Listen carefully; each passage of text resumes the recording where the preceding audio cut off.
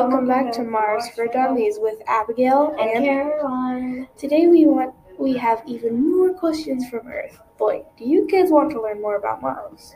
Mars, sorry. Stuffy nose. Anyway, first question, where do you live on Mars? Well, I live in a hab. Caroline has a more lavish life, I guess. I live in one of the biggest habs on Mars because my husband is a governor. Oh, wow. What an amazing thing.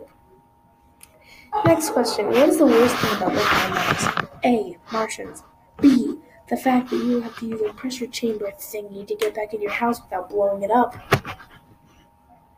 Oh, wow. Anyway, final question. Are the Martians annoying as of late? Yes, very, and I hope they leave us humans alone because they started invading our privacy and breaking habs, also blowing up our rovers. Oh, rovers, jeez. Yeah, you know, like those things that we have to drive to get from the space shuttle to our homes. Yeah. Okay, that's all for today. So see you later and pack your refrigerator. See you soon on Mars.